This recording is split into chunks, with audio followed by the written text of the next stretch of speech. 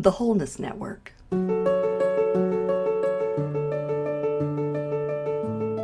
Awaken to the reality of wholeness.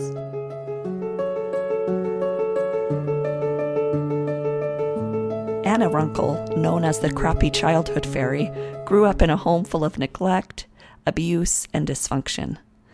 Through her determination to find answers for her suffering and seek help, she discovered she has childhood PTSD or complex PTSD, and with help along the way, she found tools for healing.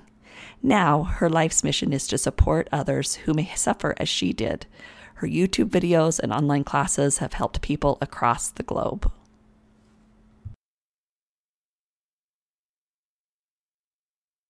Anna, your story is the epitome of what we would call wholeness. So tell us a little bit about your background and how you came to teach people around the world how to heal from trauma that you understand so well. Okay, that's the deep question, right? It started about 27 years ago, when my childhood PTSD was completely out of control. But in those days, there was no word for it. Mm-hmm. I was going to therapy. I was going to doctors. It had been really set off because not only did I have all the stuff that had happened when I was a kid, but I was attacked on the street, and that triggered like new PTSD. And right in those 2 weeks, somebody broke up with me and my mom died. I'm laughing. It's not funny, but it's funny how life hands you like a whole cluster of horrible traumas at once. And the bright side of that is it forced me to have to find a better way. It was totally unbearable. My PTSD got so bad I couldn't read. I couldn't use a phone. And, the doctor was like, well, we did a CAT scan. You look fine. And I wasn't fine.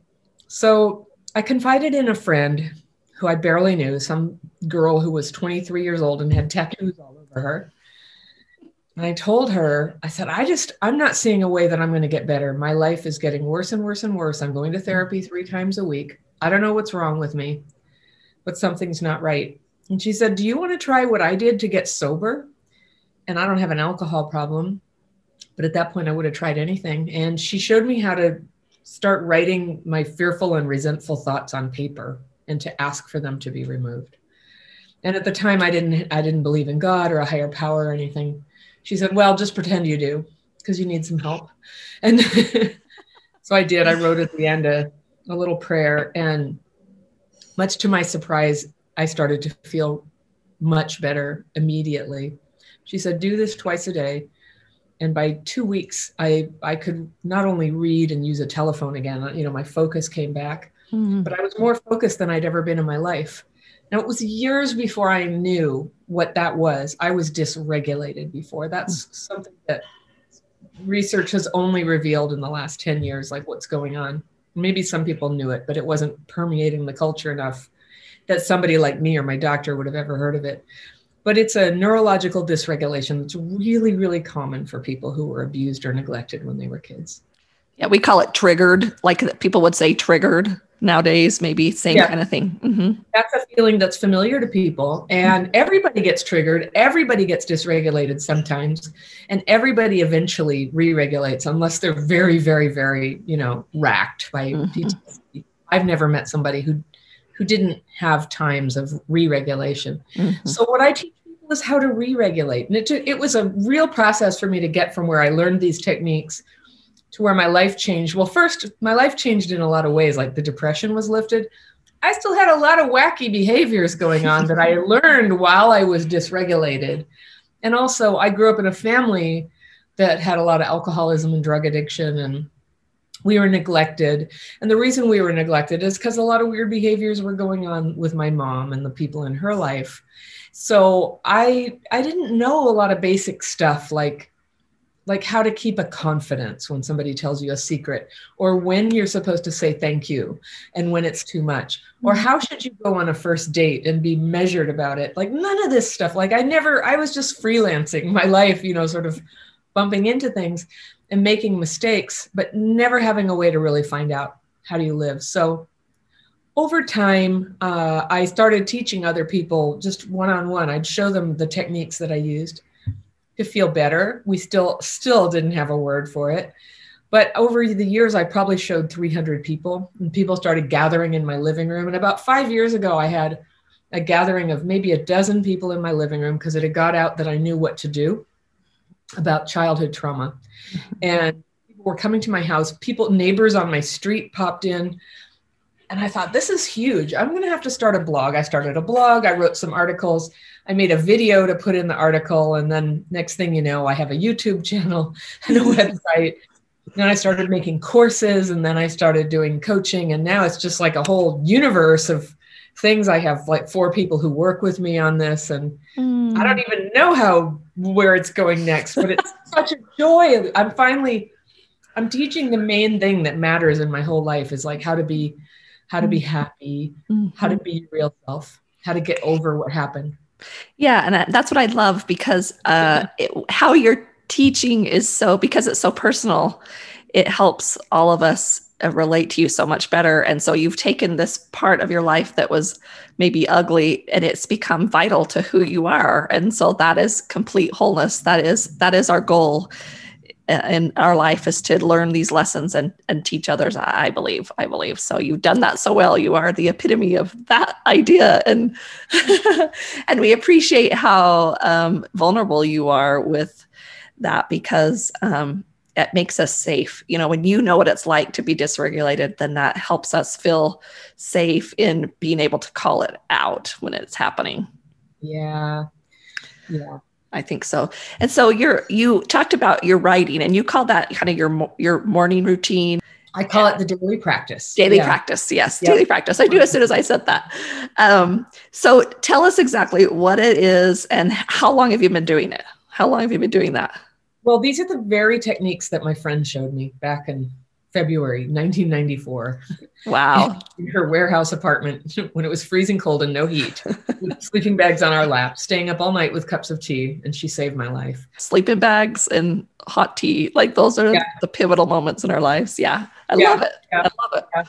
She needed a ride home. I'm so glad I raised my hand and said I would give her that ride home. We were up till the sun came up that night. And so I teach the very techniques. Now, what she taught me, she had learned in a 12-step context, and I learned it that way. And when certain leaders and thought leaders in the movement to bring research underneath childhood trauma, and not just like throw psychological opinions about why is this happening and why do we act the way we do, but the research came out about dysregulation. Like we're not actually trying to recreate our childhoods.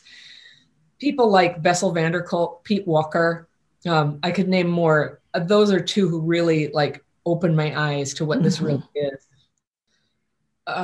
So when I learned that, I put this new context around techniques that I had been doing for years. And I'll tell you, these techniques, I did them every day. And there's a second part. So there's 2 parts. The first part is writing fears and resentments on paper and asking for them to be removed. Now, I don't recommend to people don't just take what I just said and do anything, because a lot of us were taught and conditioned to journal. This is not a journal. Journals have their place, but a journal's purpose is to record and remember what happened. You might want to revisit that memory. You might want to look for patterns in it. This is a totally different thing. The spirit of writing your fears and resentments is more like pulling wet leaves off your windshield or sweeping just like old hair off the floor. It's just junk. You don't need it. You don't need to look at every piece of it. You just need to get it out of there.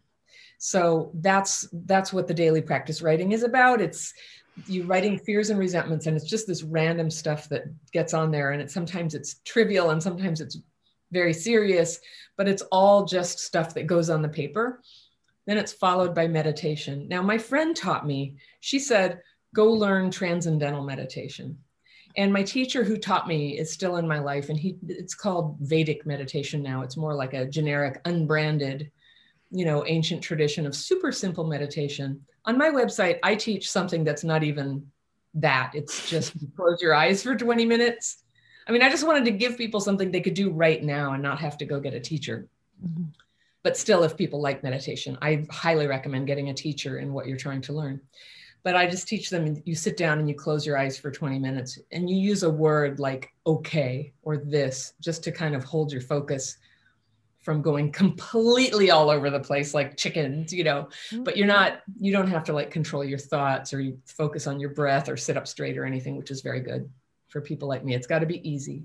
You can do it while breastfeeding. You can do it while in the hospital. You can do it in your car, not while driving. You got to pull over. So these are just like really simple things. Paper in my purse all the time, and a place I used to have an office job when I was first learning this. And I learned that if I was freaking out at work and my PTSD was getting a hold of me, well, I couldn't work. So I would have been, cheating my employer anyway. I would stop, I would write my fears and resentments. I would stop and close my eyes and meditate. And it looks like you're just writing on a piece of paper. So I could bring my brain back online. And why does it work? Why do you think it works? Well, I first learned it as a spiritual technique. And the way that I was taught to sign off was it's a prayer. It's a prayer to say, I please remove these fears and resentments and ask for the knowledge of what I'm to do next and the power to do it. Then, I did that for years. This is what I was telling you. I did it for about 12 years. I gave up for a while before I knew about PTSD, right? I didn't do it for about 2 years, or except maybe just like in an emergency. And within 2 years, it's like my PTSD had gotten much worse under the surface and my symptoms got much worse. And I started really losing the power of discernment and judgment. I ended up in a really sick relationship. Like I had really regressed in my behavior, like things had gotten better. And it was a very bad time to regress. I was a mom. I was a single mom. I quit when I got divorced because I was like, see, there's no God, or nothing's any good. And I give up and I'm just going to do whatever. So I did whatever for a couple of years, but it came to my attention that I was completely turning into an even worse version of myself than I had been when I first came into this. And that's a whole story. And I do share that in my materials online, but I came back to it. And I was still using it as a spiritual technique. And I still use it as a spiritual technique. But what happened is in 2015, I read the book, The Body Keeps the Score, and found out that all kinds of science and research accords with my spiritual practice. And that's what I found to be true. If something is true and it works, you're going to see it on the spiritual level, on the scientific level, on the practical level, like it's all going to work together for the good. They're not going to contradict each other.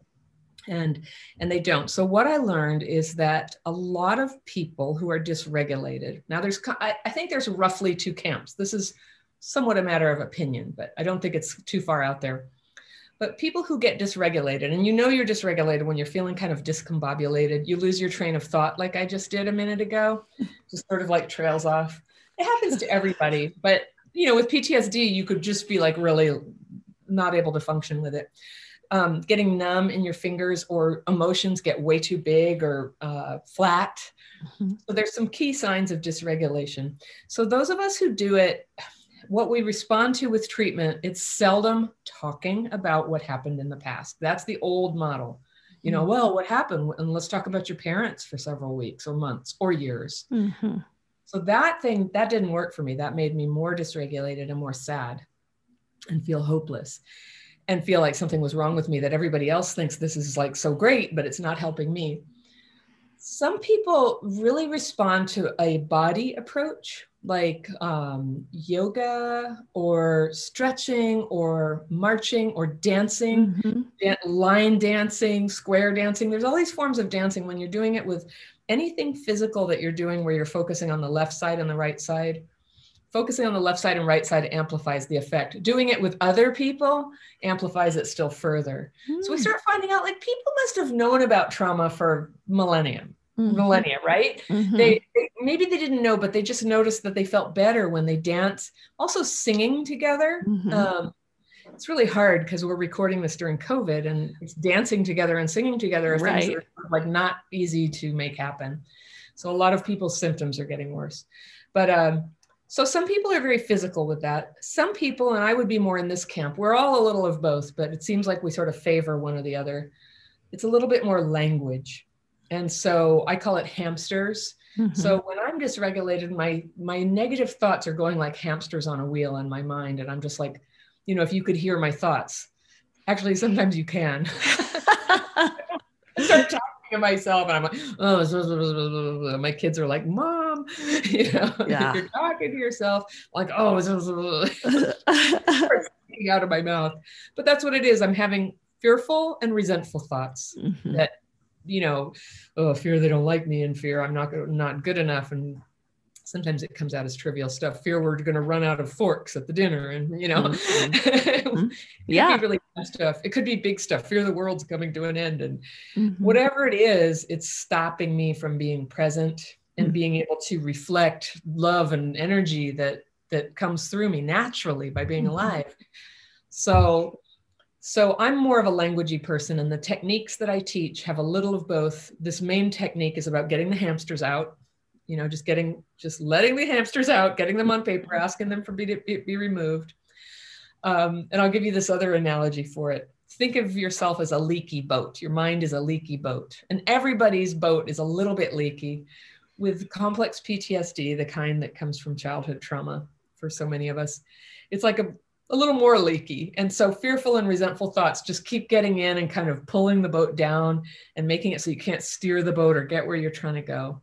And you have two little paper cups, your morning daily practice and your evening daily practice. And you're taking them and you're scooping the water out and you're just putting it back in the ocean. Right. And it's going to get back in, but it's sometimes it's the exact same fears every day. Sometimes they change a little bit. But over time you get where you're trying to go. And my mind is less hamstery, but boy, like you're never hamster free. Right. Have you ever had an experience where it was time to release it and you could tell it was going to be, that was scary to release it, like that you could feel the protection of that fear? Have you ever had that before or heard of anybody that's done that? Because I know like there's those times when you're like, oh, this is big, and like just to let it go seems a little scary. Well, the woman who taught me this, she really helped me at the beginning to, with some key ideas that I just ended up, I think the scariest thing for me was to believe that nobody was doing this to me. Like stuff was done to me. I was abused and neglected as a kid, but that's over now. And the people who did it are dead. And so what's happening now, it's in here. And at first it was really hard for me to accept that. I had this very strong cause and effect thing. Like, well, I have to treat people badly today. I had to be awful to that bank teller because my mom, blah, blah, blah, back in 1970, whatever, and that wasn't serving me. It wasn't that wasn't an idea that had any leverage to change anything. And what did was just realizing when I'm in certain situations, and that used to be one of my triggers was customer service difficulty, where I was asking for something and I didn't feel heard. And my emotions would just go like boil over and I would regret how I behaved. I would be too angry, too demanding, too, as if there were, we all know. Yeah. Oh yeah. To us, we've done it, we know. And I didn't like that. And the point when I hit bottom with that was my son, who was just a toddler at the time, was with me at a bank. And I was angry that something happened. And it's true. It was what had happened it had been going on a long time. They said they would fix it. They didn't, but whatever. My poor son had to see me yelling at this bank teller, and it was very upsetting to him. And that's when I knew, like, this has to stop. This has to stop. And yet, where do you go? Like, nobody seems to really know how to do this. When you have this, I mean, for so many people, the people who resonate with me online, they go, I've been going to people all my life and nobody understood. They give you normal people solutions. They're like, well, why don't you breathe? Or why don't you just date nice people? And you're like, yeah. Like when a big truck is coming down the highway at you, it doesn't matter if you breathe, it's just gonna get you. And so nobody understands. So you go into this kind of like hiding mode. And we call that, like, you call it childhood PTSD or complex PTSD. And so explain that a little bit, what that is and how that is different than you're just regular triggered, like it is a different beast. Yeah, I mean, every year we're going to know more about it. So what I say now may be proved slightly different in some time, but as best as I can understand it. Well, everybody can be triggered. Some people's triggers are a little bit more volatile, but specifically, and childhood PTSD is just a colloquial term, and I use it just because everybody knows what I'm talking about. They know what I'm talking about. Mm-hmm. But the trauma, abuse, and neglect during childhood can, not always, can have lasting effects on the nervous system of a person that lasts for a long, long time. I'm not going to say forever because it's, it can be ever changing, Mm-hmm. but it can be quite permanent. And so there was a study called the ACE study that it's sort of an ongoing piece of research, but the findings started to emerge about 20 years ago. They started to sort of become public more like 10 years ago. And now it's more well known and accepted in the healthcare world, but it's sure not integrated in practice yet. Some places it is, but it's so early. It's just early days. But it was two doctors, one from the Centers for Disease Control, one from Kaiser Permanente, and one of them had been running a weight loss clinic at Kaiser in Oakland for women who were morbidly obese. And they were having these tremendous results, and women would lose a lot of weight, 200 pounds. But in almost every case, they would hit some weird day where then they started to gain it back. And they wanted to understand why that was. And they started to ask questions. And their answers for why they gained it back are not satisfying to me. But one of the questions they asked was the right question. And the question was, were you sexually abused? And they found out that among morbidly obese women in their program, 80% had been sexually abused. They were like, wait a minute. Could all of this be related to abuse? Now, their hypothesis, and some people still believe this, I don't, is that what causes that is they're just trying to avoid sexuality. And I think that could be true for some people, but we now know that also abuse, like particularly sexual abuse, causes endocrine changes. And the relationship of hormones that govern appetite and metabolism are disrupted. And so it may not, many elements of this are not behavioral at all. They're definitely not like your fault. There's a change in there. And so, keeping in mind that the nervous system governs your brain, all your nerves, your endocrine system, your immune system. So they started looking for correlations. They made a rough index called the ACE survey, and it's 10 questions. They're totally inadequate, but they're something. It's an index. And it covers things like, were you sexually abused? Did you see your mother hit? Were you hit? Did somebody in your family have a mental illness? Did somebody go to prison? It's 10 things like that. There's a lot of things they didn't include that you should and could, and they're not weighted in an appropriate way. And they don't help you tell the difference between, was your mom depressed for a few months, or did she have schizophrenia and was homeless all your life? Like there's no distinction. So it's an imperfect measurement, but it was a measurement. And they took that and then they just looked at health outcomes. Do you have heart disease? Do you have diabetes? And they found out that there's this direct horizontal line of correlation there between the number of adverse childhood experiences, that's where we get ACE, ACE, adverse childhood experiences, the number of those of the 10, 1 to 10, and whether you have type 2 diabetes, whether you have obesity, whether you smoke, whether you have an addiction. And we knew that adverse childhood experiences, it's intuitive that it causes depression, anxiety, that those things are linked, maybe terrible choices in romantic partners. But we didn't know it caused heart disease, cancer. So blatant health. I mean, like just full on health issues. The ACE score is so vital. And I tell people, it's an intuitive thing. So let's say, hey, let's say somebody didn't go to prison, but your brother was in and out of juvie all the time. You know what I mean? Like that's it. Or even if you give yourself a half a point when it's like that kind of fits, like, then you can get a sense of these score, a little bit of score. And I think it's anything, was it 3 and above is where your health is impacted. It's you don't have to have very many of these before it impacts your well-being and health for sure. So whatever the numbers come out to, we just sort of know this could be why. So you might see right now, if you can see how I have no pigment on the back of my hand. Mm-hmm. I have almost no pigment on my face either. And that's vitiligo. That's an autoimmune disorder. Mm-hmm. I have no thyroid either. That's an autoimmune disorder. Mm-hmm. There's no way to say, oh, that was caused by trauma. But, you know, I'm a 7 out of 10, 7 or 8 on an ACE score. And, you know, there's a high probability that my early trauma had something to do with my autoimmune diseases sort of bearing fruit. They've said that for every one ACE, every 1 point on the score, the odds of an autoimmune disorder coming on is increased 20%. That's a lot. Like hardly anything in medicine is that like clear, very clear. And so when I learned that, I said, all right, so it's imperative that I stay regulated. Well, so some other things that had gone on in my life is I had a medical catastrophe following a surgery that should not have been catastrophic, but something went wrong.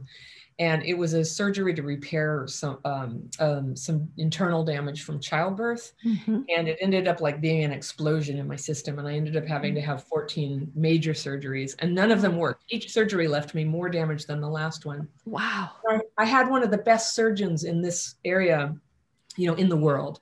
And she said, I just don't know what it is. Every surgery we've done has independent odds of like 97% chance of working, but you're always the 3%. Wow. And we don't know why.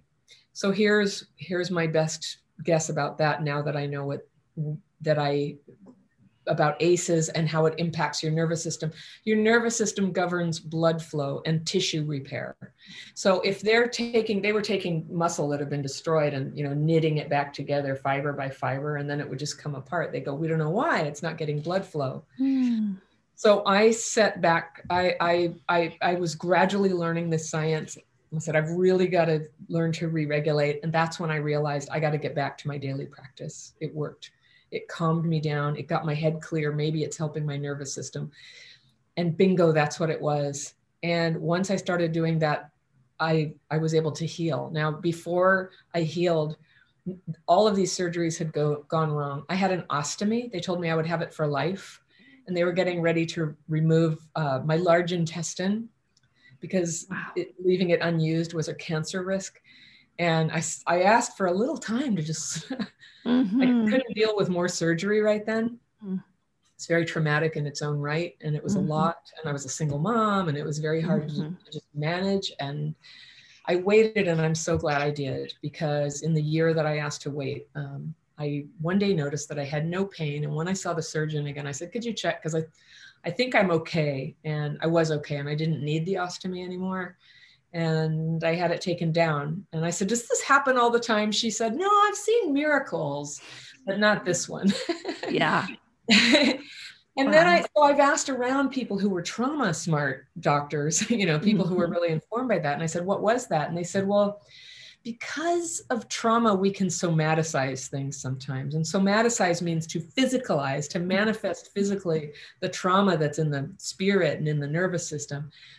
And it's physicalized. And of course it will be. That's how it works. Because it's somaticized, when there's a healing on one level there, you can unsomатicize it. So I'm a big fan of unsomaticizing wherever you can. Is there chronic pain? Is there something that could heal? Obviously not everything's somatic. If you go fight in combat and you lose a leg, you know, nothing you do is going to make that leg come back. Not yet. We don't have, we don't have it yet. But many things are like that. And so it's always good to look for them and try and do your best. And I think it only makes sense that an autoimmune, or your body fighting against itself, because really in these childhood moments, the truth of who you are is being impacted. So you are fighting against your truth, you know, that truth of who you are really gets taken under. And so that fight against it, saying this is not who I really am, makes sense to me. You know, that just makes sense, because you're living this life that isn't really you. And it's been impacted by all kinds of abuse. There's all kinds of abuse and all kinds of neglect. There's emotional, mental, physical abuse. There's emotional, mental, physical neglect, right? So, well, all of those come together that take away this pureness and truth that you were born in. And I think that's what getting rid of the leaves on the windshield is part of getting back to your truth as much as we can. Yes. Mm-hmm. And it's so much more than just getting rid of the pain. That's what I mean, I would have settled for that to get out of emotional pain, but it turns out that that is the portal. That is the opening for what it's really for, which is to come through and become who you were really created to be. Yeah. And bring the gifts that you have to bring. Oh, so agree. So agree. So you have a really good YouTube video about what has helped you and then what hasn't helped you. So you don't have to go into all of those things, but just tell us. I mean, that's something that I know it's popular because we needed somebody to stand up and say some of these things didn't help, and here's what did. So what does help with is it the re-regulation is really what we're after? The things that help you re-regulate. That's what we're talking about. Would you say? I think re-regulation is foundational. Like there's more to healing than just getting your brain together, but you can't really do anything like talk therapy where you want to maybe talk about what happened and understand better why you are the way you are. That's impossible when you're dysregulated. So once you learn to re-regulate and you get some awareness and you can say, oh, I'm getting dysregulated. Hold on, let me come back. Then things become possible. So I'll tell you that, I'll tell you what has worked for me. And I am not the prototype person. Like people respond to different things, but I will tell you, like thousands of people have said, I'm like you. It's common. It's common to be like me. But one is this writing together with a simple meditation has helped me to learn to re-regulate.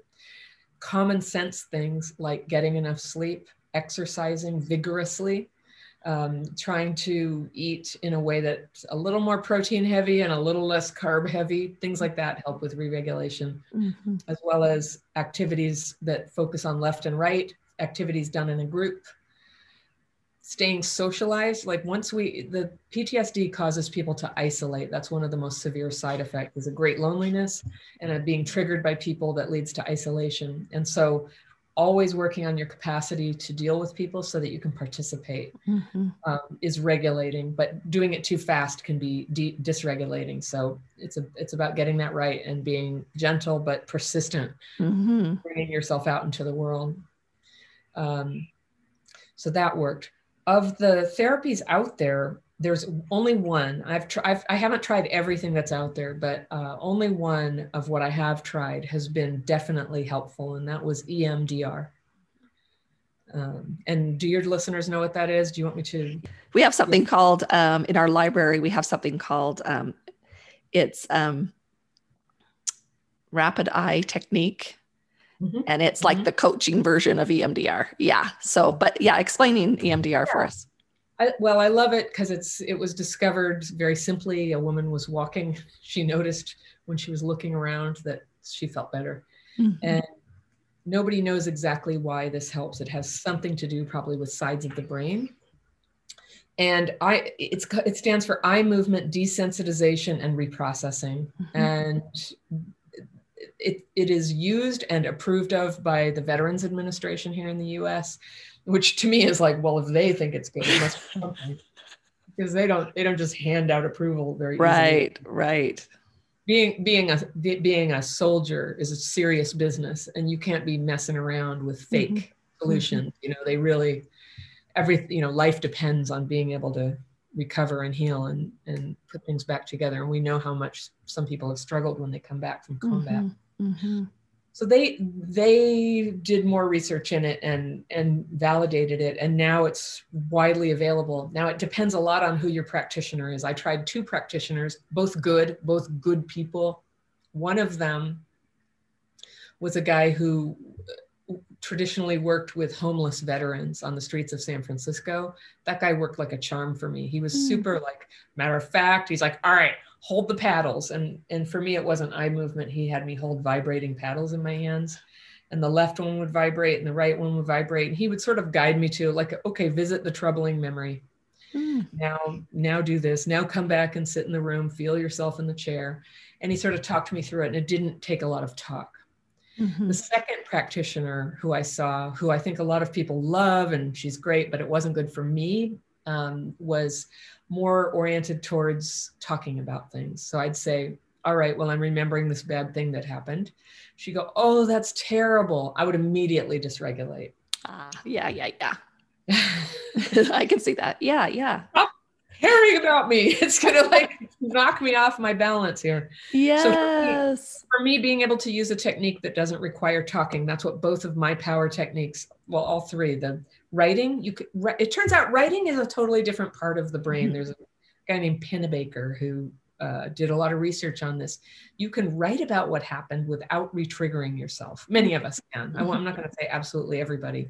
Right. If talking about it is triggering, try writing about it, and then you can read what you wrote. Totally different. Yeah. So how can a loved one or partner of someone who is with somebody with childhood, how can you recognize it? What does it look like for outside looking in?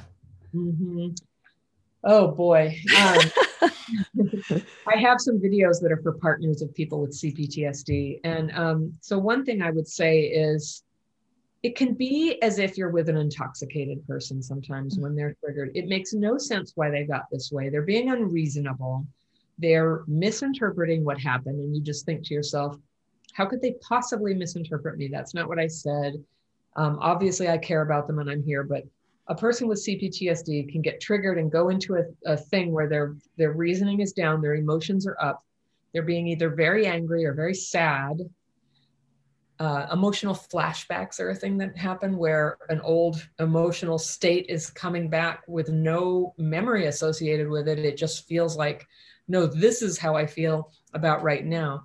So for example, like what I have gotten emotional flashbacks over is I wake up in the morning and I just feel like, you know what? Everything is just so chaotic. And I say to my husband, I cannot take this anymore. You know, we have got to stop everything and get stuff more organized around here. And he'll be like, what are you talking about?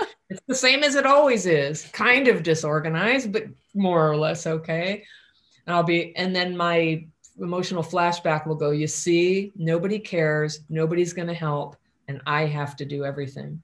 And then, you know, this same old argument used to ensue after that again and again. When I learned about what this was, I started figuring out, oh, it's a flashback. Probably there was a time when I was laying in a crib going, this is so chaotic and nobody's going to do anything and it's got to get better and I'm going to have to do everything, even though I'm 2.5 or whatever. It's not I don't remember. There's no memory associated with it, but it sure is a strong feeling that comes on in me and it makes me very unreasonable. It leads to conflict and unpleasantness and tears. Once I knew what it was, I learned that when I feel that way, I can not say anything. I mean, what a powerful tool. I can not say anything right then. I can go do my writing and my meditation and then come back. I always tell myself, I'm going to do that first, then I'll tell them all the things that need to be done around here. But by the time I've meditated, I've completely forgot the whole train of thought that something needed to be done. It's not irrational, but it's way amplified. Right. It's way amplified. And so it's horrible. So first, what really helped me is Pete Walker is a guy he has a book called CPTSD, From Surviving to Thriving. That is seminal in this movement, and reading that was really powerful. And I had a word for that, and having a word for it and a definition enabled me to stop it right away. Stop acting on it. I could recognize when it's happening and I could turn it around. So that was book. That was life-changing for me. So for my husband, I asked him, I said, what have you learned from being with me? Because when I first started, I don't know, 4.5 years ago, saying I'm going to write a book, I thought this would be a book, and I still hope it will be, but it's been a lot of a crappy childhood fairy is a lot of things, not yet a book. But he said, I'm really worried you're just trying to excuse your bad behavior, and I'm not sure if I'm behind all of this. Seems like a bunch of psychobabble that you're trying to use to justify being unkind. And I was really hurt and offended by that, because once I had my epiphany and I knew what it was, the only way I could demonstrate to him that this is real is by changing. So it was when I could start changing that morning behavior that happened to me sometimes, when I could start changing that and then just say what's happening and say, I think that thing is happening. Now he says it to me. So I asked him, I don't know, sometime in this past year, I asked for some advice for other partners of people with CPTSD, what would he say? And I wrote down what he said and I made a video about it. Oh, great. On what he said. And it's that don't try to solve any problems with somebody who's in that state. When you think they're in that state, it's like talking to a drunk person. He said, there's no point in trying to like solve a problem because they can't do it right now, but they will come back. Then he said he does this thing where he's, this is a good one. He says, it feels like this conversation is getting a little intense. Can we take 5 minutes and then come back to it? And the secret instead is to come, you've got to always plant the seed. I'm coming back. I'm not abandoning you, because so many of us with CPTSD just, you know. That's a big piece. Yeah. I'm storming out on you. Oh, it's just it's devastating. And it just sets off more dysregulation. And, you know, a dysregulated, somebody just saying, I can't deal with you right now and storming out used to cost me 3 days of being able to work. It was just so capsizing to my life. And so he just says, can we just take a little break and come back? And I'll say yes now. I just realized, yeah, okay. And I told him, I don't even have to agree with you that it's necessary. If you ever feel like you have to do that, you can do that and I will respect it. And the thing is sometimes he needs to do it for himself, he realizes. Sometimes he needs a little break himself because he's feeling too emotional about what we're talking about. He's much more level-headed than me. So it's seldom him, but it's good for him too. And then he knows that, and I think this is not uncommon, but I become very sensitive about the way touch, like I don't want to be touched by somebody who's feeling angry at me. So he used to just put his hand on my shoulder or something and say, yeah, but that's not true. And that hand on my shoulder matched with the voice. I would just flip out. I wouldn't, flip out is too strong a word. I would dysregulate. Right. I'd no longer be able to be present. So he learned that to be careful about touch and say, do you need a hug right now? And sometimes I say yes, and sometimes I say no. And basically, you know, I don't know, I can't tell you when it is yes and when it's no. But when I can handle a hug can put me back together real fast, that squeezing. And the way that we swaddle babies, you know, babies who are just like, that's dysregulation. And swaddling helps them re-regulate. Touch helps them re-regulate, holding. But not all touch is okay at all times. So it used to just drive him crazy that I was so picky about that. And how was he supposed to read my mind? But he started to learn that. And then not to belittle and demean me if I'm saying anything about PTSD. First day, I'm just trying to make an excuse. Like he's ended up really respecting what I'm doing. You know, he's seen what I'm doing online, and he's overheard me on the phone when I'm trying to help other people. And he's come to really, really respect this and recommend people to me and feel proud of it. And he's totally come around, but it wasn't there at first. To him, it just seemed like I was being randomly unreasonable. Well, and that's the hard part is like, as a caretaker, you love this person, so you want to fix it. And so you come up with these reasonable ideas to fix it. And their meaning is good. You know, their thought is good, but those two it's like oil and water, you know, reason and dysregulation are just opposites. And so you have to learn to speak a different language, because that's just different. It's not figuring out some logical way of backing your way out. It's everything but.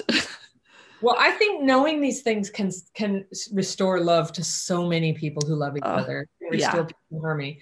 That said, I just want to say, like, no one should put up with abuse. And if it's hitting, at least that's clear. But sometimes people who are dysregulated can be really verbally or emotionally abusive. Threats, you know, I'm going to leave you. You're never going to see me again.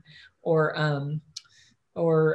calling names, you know, or just ranting incessantly, you know, and you did this and you did that, and just like beating them down. And that's abuse too. And nobody is obliged to put up with abuse.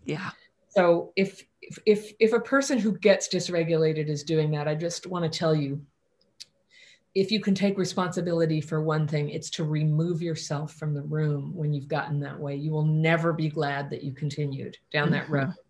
And there's no telling, like, I've never been in a relationship where I got hit, which is amazing because I grew up in that kind of a house. But I haven't been in that situation. But I just know that if I was ever around a person who was inclined to strike or hit, the way that I was acting when I used to get dysregulated like that and have no solution for it would probably escalate violence. So it's just safe and it's caring to just restrain, just take yourself out of the situation and tell yourself, if this is so important, I can talk about it in an hour, Right.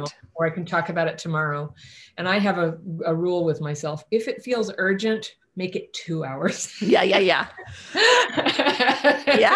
And we've got to get used to, I mean, that's what I was just teaching right before I got on, is like, it's those physical sensations, the heart beating, the sweaty palms, like nothing comes good out of that situation. The heart, your breathing is different. Like that's the deregulation, and it's nothing good comes out of that. The logic part of the brain is offline at that point. And so if it's really that important, then yeah, let's talk about it when those things have calmed down. That's the point. Yeah. Let's get those things online. And then the conversation's 100% different. Yes. And then every feeling that you're having is completely valid. Every worry, like it's not that they are not valid. It's just those two together kind of, it's a feeding ground. It's like, it just goes up and up and up and bigger and bigger and bigger instead of being able to be resolved in that state of being. Yeah. And you're dealing with somebody who's kind of who's sometimes we're here in reality, but we're watching a movie on top of that based on the past. And so a dysregulated person, and now that I, coach people, I hear it even more than I ever have, what it's like when people are dysregulated. But let's say somebody didn't invite them to a party, and that extra layer, the unpleasant movie that's layered on top of reality is like, obviously I'm awful and no one likes me and I'm going to be alone forever. Mm-hmm. And those are heavy thoughts to have. And everybody has those thoughts. They're like core survival thoughts. Mm-hmm. But when they just start taking control of your perception of reality and they start running your mouth, damage is done. Mm-hmm. And nobody can help you. If you say, you forgot to come home for dinner when you said you would, turns into, obviously you don't care about me. You just want to hurt me. Well, how is a person supposed to respond to that? Mm-hmm. And when they say, but that's not what I meant, I just forgot, or I got stuck in traffic, or, whatever reason they have, to a person who's dysregulated, it's like, now you see, you think I'm crazy, you invalidate everything I say, everything just starts getting amplified.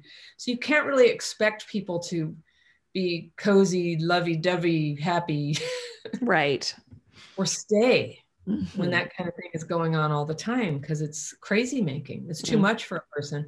And that's just the horrible, that's for so many people with childhood PTSD, to get into that state, to have no way out, to never be understood, to not be able to get professional help. It was a terrible time. And now it's a new time. It's a new time. And it's a new time. It's a new time. And the crappy childhood fairy, you make it so like everyday and accessible. And I don't think that kind of language, what you just went into, being able to speak in that way, I don't know if it could come from somebody that doesn't experience it, that isn't on that side of it. You speak from an authority that is helpful, but also compassionate, because it has been your experience too. And so that